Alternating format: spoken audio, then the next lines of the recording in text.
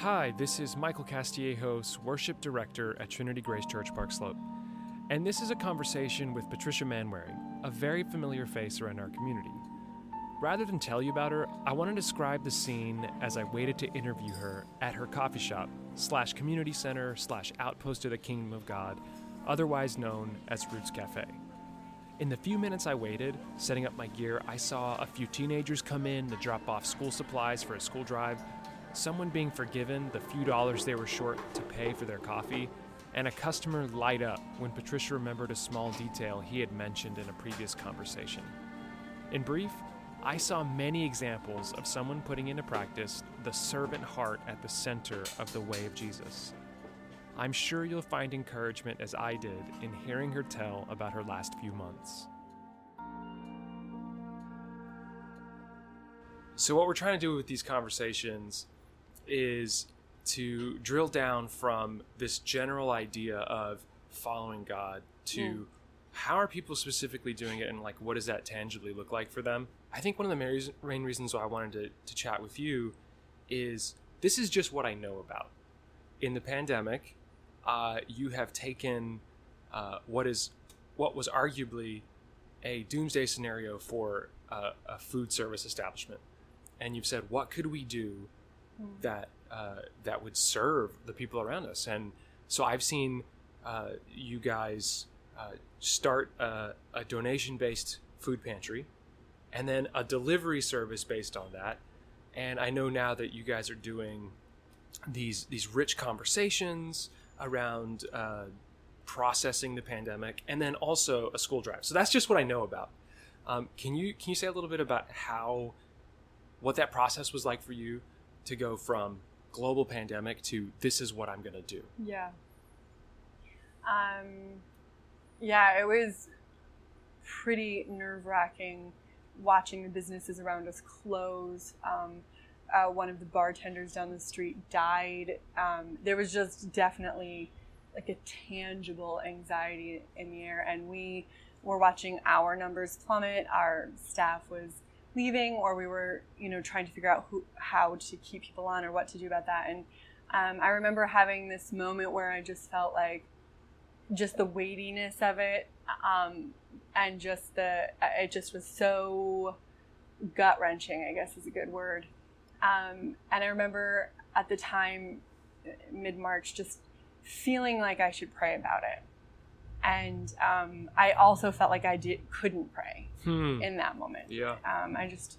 It was like trying to hold it together, and it was just like, so I remember I got down on my hands and knees, and I decided, like, I regardless of what I say, I'm going to physically posture towards God right now. And so I got down on my hands and knees in the living room, which isn't like I'm not a normal knee prayer. Yeah. But, some people are. Which I love, so this was totally like a little out of the ordinary for me, but I do believe that we can, pray and worship with our bodies. So I got down on my knees, and I just started to feel like a sense of peace.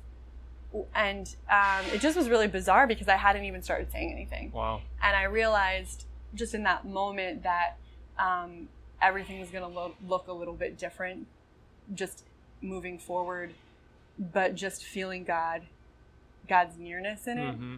So in the coffee shop, we essentially did a similar thing. We kind of postured the coffee shop towards love and compassion versus anxiety and panic. So we pushed tables together. That's what we did.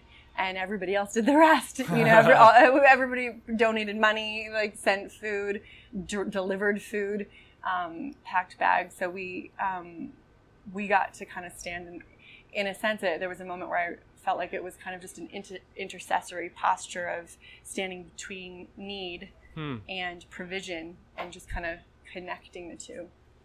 Has that idea of pushing into serving the other, has that always been a part of your, the way you conceive of following God? Yeah, I would definitely say so. I mean, I think the thought of Jesus as a servant leader and saying, like, washing the disciples' feet, or being the first to do the dirty work of touching people nobody else wanted to touch, or sitting with the people nobody else wanted to sit. I feel like he postured himself towards service. So I think when we are following him, it looks like caring for others. It looks like serving one another. Is it hard for you? Yeah. Because I think some people are like, man, that sounds so hard. There's no way I could ever do that. Yeah. And so I could see someone listening to be like, well, that's Patricia. That just must be what she is. It's easy for her or something like that. But how do you experience it? Well, a quick aside, which I think could kind of help to describe it, is I was thinking recently about how the way Gareth and I work as a marriage has shifted over the last 13 years. And how when we, just in terms of how we spoke to one another, the language we used when we spoke to each other was obviously very different when we were dating to even when we were married, and had different issues to talk about then, and then raising children and like learning how to talk to each other just with distractions. And then when we took over the coffee shop, we had to learn how to like fight productively, because we both cared about the same thing but had very different ways of seeing how it could happen. Sure. So it was and it required fighting, but it had to be like effective, persuasive arguments that could honor the other person in theory. I mean, we don't always but the idea of like, learning to talk to one another in language shifting. And I think the same is true with how we follow God. I think that the language I used when I, as a kid growing up in a Christian home, is very different now. And I remember at one point just feeling really numb. Maybe it was April, and I was not reading the Bible, which I've always been a passionate Bible reader, and it just felt like none of the things that I used to go to worked. And I just remember like in the back in the kitchen making these free grilled cheese sandwiches that we were giving away, and realizing in a sense that if Jesus cares about feeding the poor, then essentially maybe like making grilled cheese sandwiches is a way of praying. Wow. So I think that like being willing to adapt my understanding of what prayer and following God look like. Wow. That's a thought that probably won't ever be on like a t-shirt or a bumper sticker, but that idea of making grilled cheeses is a way of praying. I think you just said it. I had a conversation with Caleb early in the pandemic about, he came, I think, to do one of the food deliveries, and he was struck. He said, of all the things that I've done, that's the thing that I'm most sure was right, or something along that. He could probably put it better of what he actually said, but yeah, it's almost like I can relate to that numbness. I think a lot of us could relate to that numbness early on in all of this, and maybe still, and yet somehow the serving in that, it does feel like the rightest, truest prayer we could pray. So I'd love to hear about like what do you got going on now? I know I've heard about the conversations you guys are hosting. I'd love to hear more about that, and then also the school drive. Just anything that's going on now. Yeah. We're participating in a school drive, which is kind of a funny story, because I feel like a lot of this for me has been God providing before the need. So there will be like provision before need. And this man who owns the Decomposition Notebook company contacted me and wanted to donate 4 cases of notebooks. And I was like, yeah, that's great. I'm sure we can pass them out. But then I was like, oh my gosh, how am I going to pass out all of these notebooks? And Wow. I could put them on the table, but I just want to make sure that the idea was for school kids. So I was trying to find someone to start a school drive with, like Camp Friendship, or, so I'm trying to set up this meeting, and I'm trying to figure this out. And all of a sudden I walked in, it was my day off, and I walked in, and there was a box on the table with a sign that said South Brooklyn Mutual Aid School Drive. So it was just hilarious, because I guess everybody knew I was trying to set up a school drive, and they just didn't bother to ask the person who walked in if it was the person I had been trying to set up the school drive with. So it worked amazingly. We just got kind of coaxed along into this other thing that was happening, and that's been really great. Justin Christensen is donating like hundreds of masks. So it's that's been fun. So yeah, we're doing that. That's amazing. Yeah, and then we're starting a conversation series about what it's been like to be here in the midst of this. David is helping develop the language and the guided kind of conversation to create space to talk about loss, but to talk about also the good things, the silver lining things. For us, one of the silver linings has been Gareth being home and taking walks. We went to this one mountain, this one spot in Bear Mountain again and again and again, and we watched spring come to this space. And we've never had a relationship with, I mean, we're New York Cityers. It's just so to have that connection with land and nature was really important for us.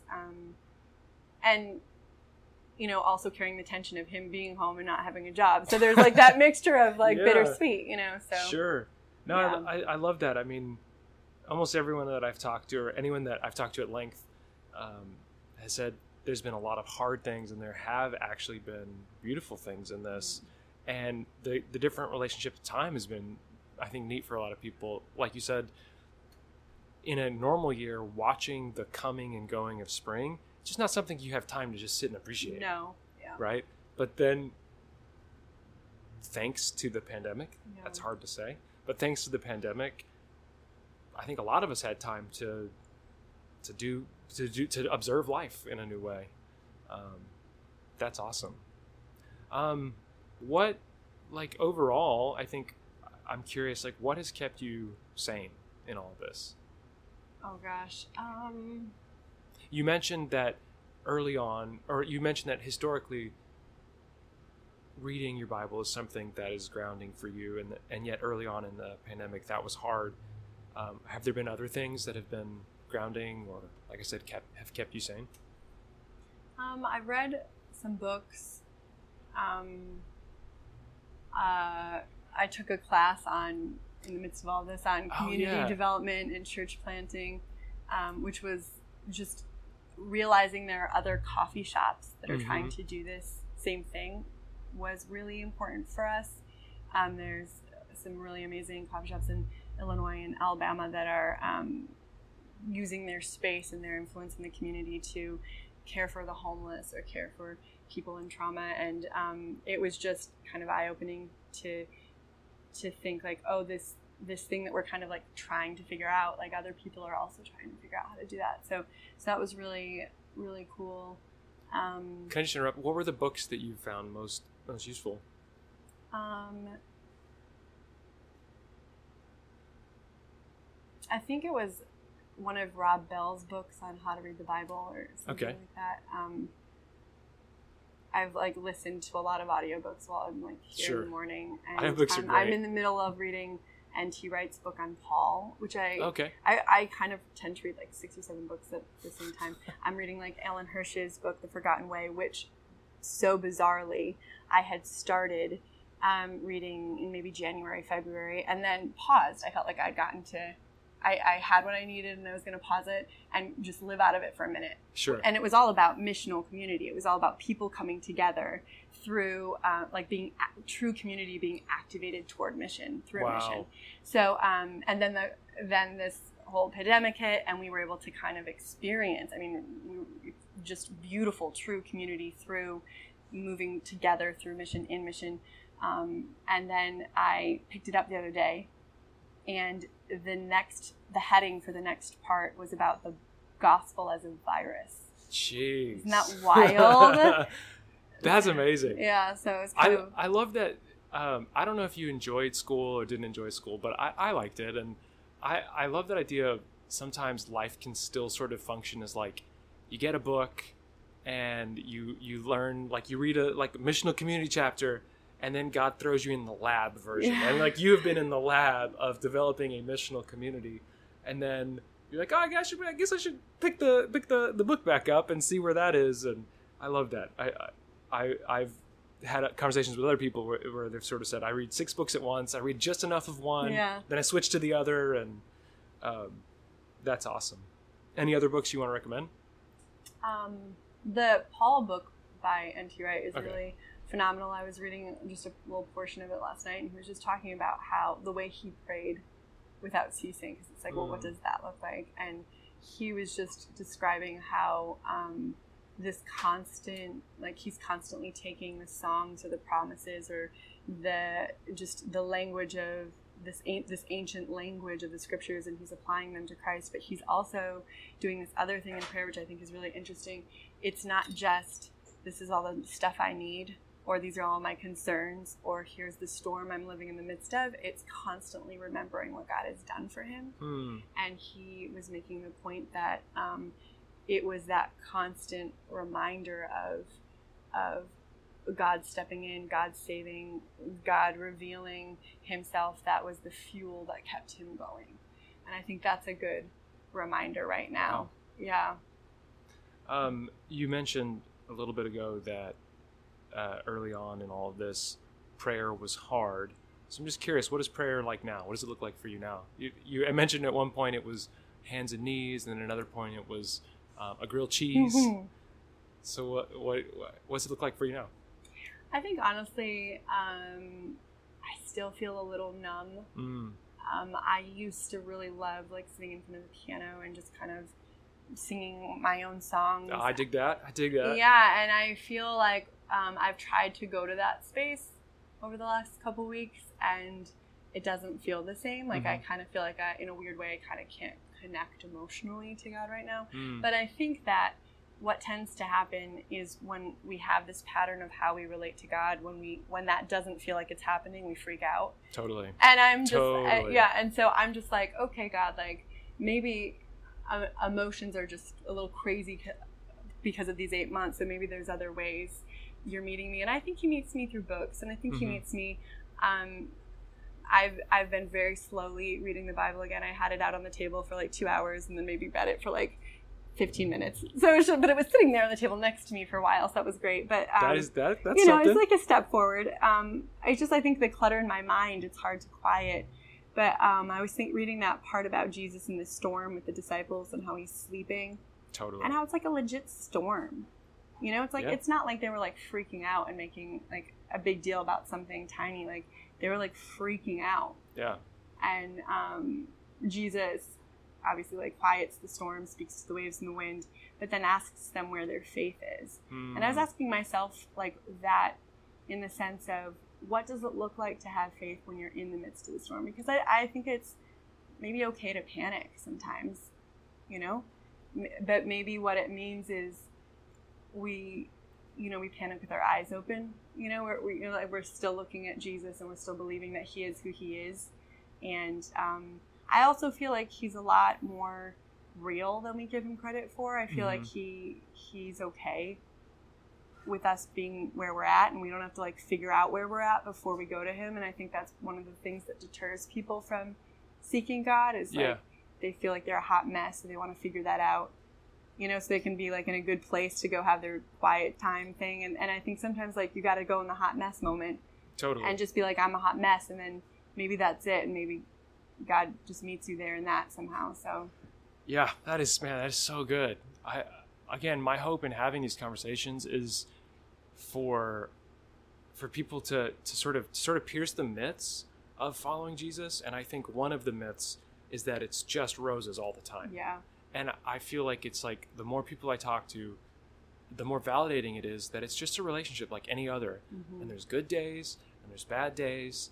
There's happy days and there's frustrated days. And then there are days when literally Jesus is asleep in the biggest storm of your life. And you're like, no, it is a real storm and you are actually asleep. How does that compute? I don't understand how that syncs with the Lord is my shepherd, I shall not want. Yeah.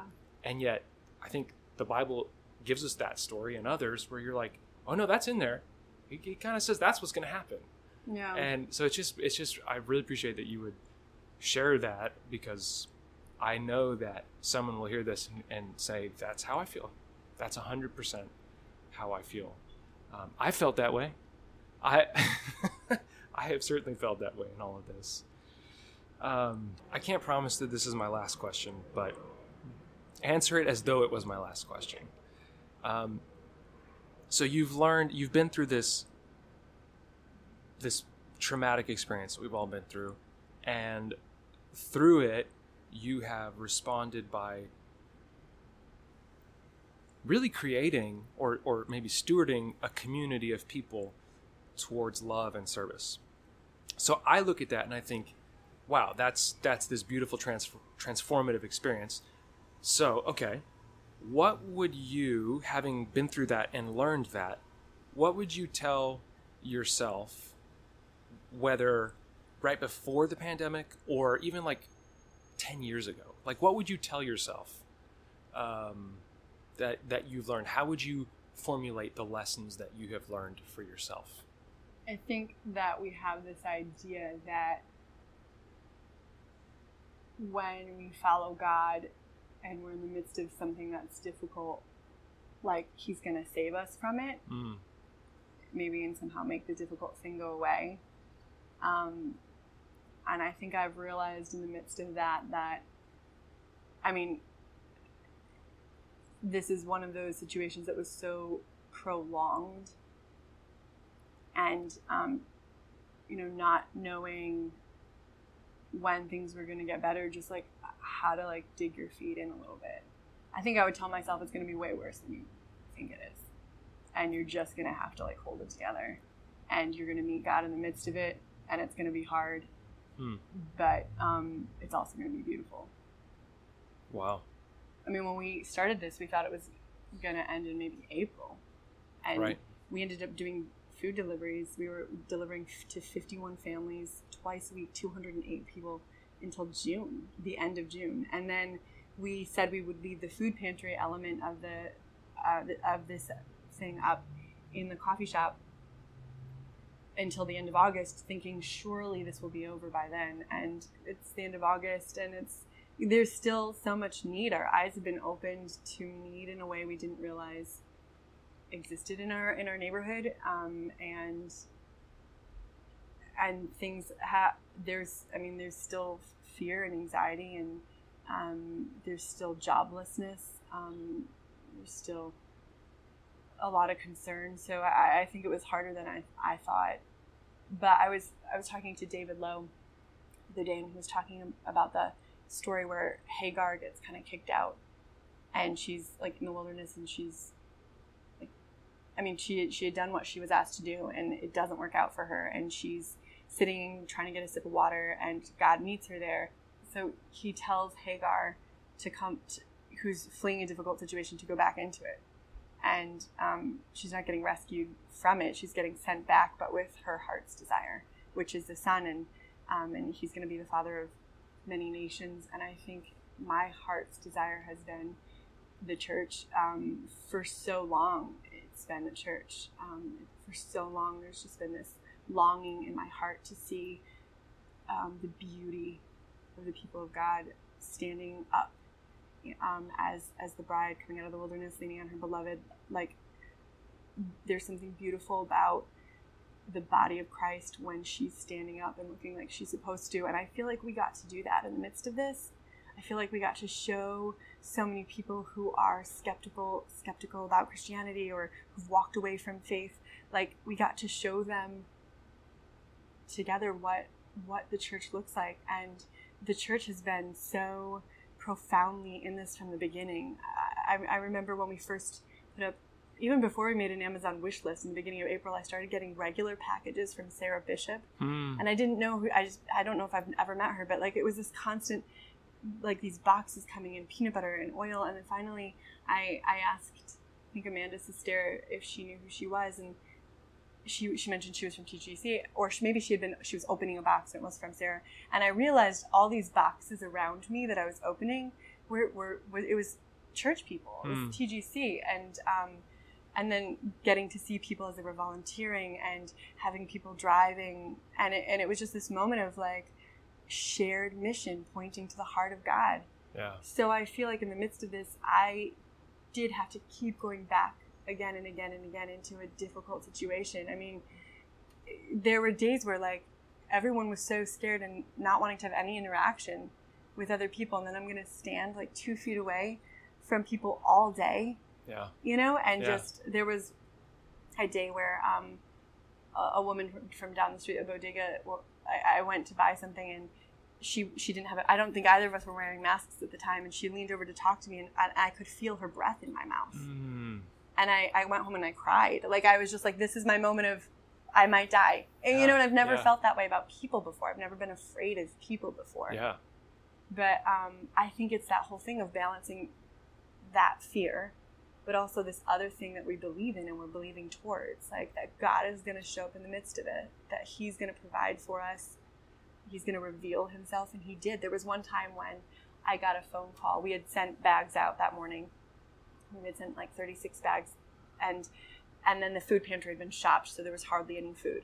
And I got a phone call from like a school board person, and they said that a family had contacted them needing food, and they knew we had food, and could we bring them food somehow. So I told her to call back in 5 minutes. And I just felt like, are you kidding me? Like, I give so much, and it's never, you know, and I was having one of those, like, kind of moments where I was about to lose it. It's like, it's, you know, I'm, like, standing in front of the ocean of endless need. And, then, you know, it's like, and my sister so as I'm, like, on the edge of being about to kind of lose it, my sister from in the kitchen kind of calls out. She'd overheard my side of the conversation, and she's like, oh, I accidentally packed an extra bag of food.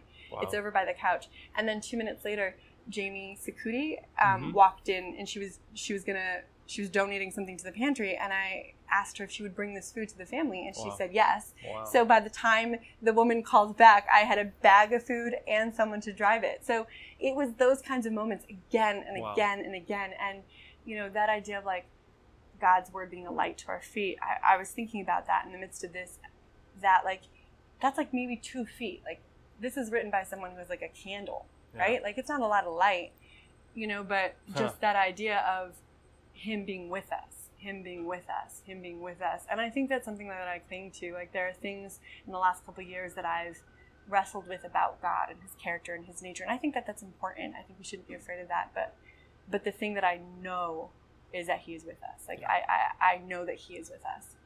And he's with us in the difficult moments that don't make sense. And he's with us in the beautiful moments that bring us to our knees. But he is with us. Ooh.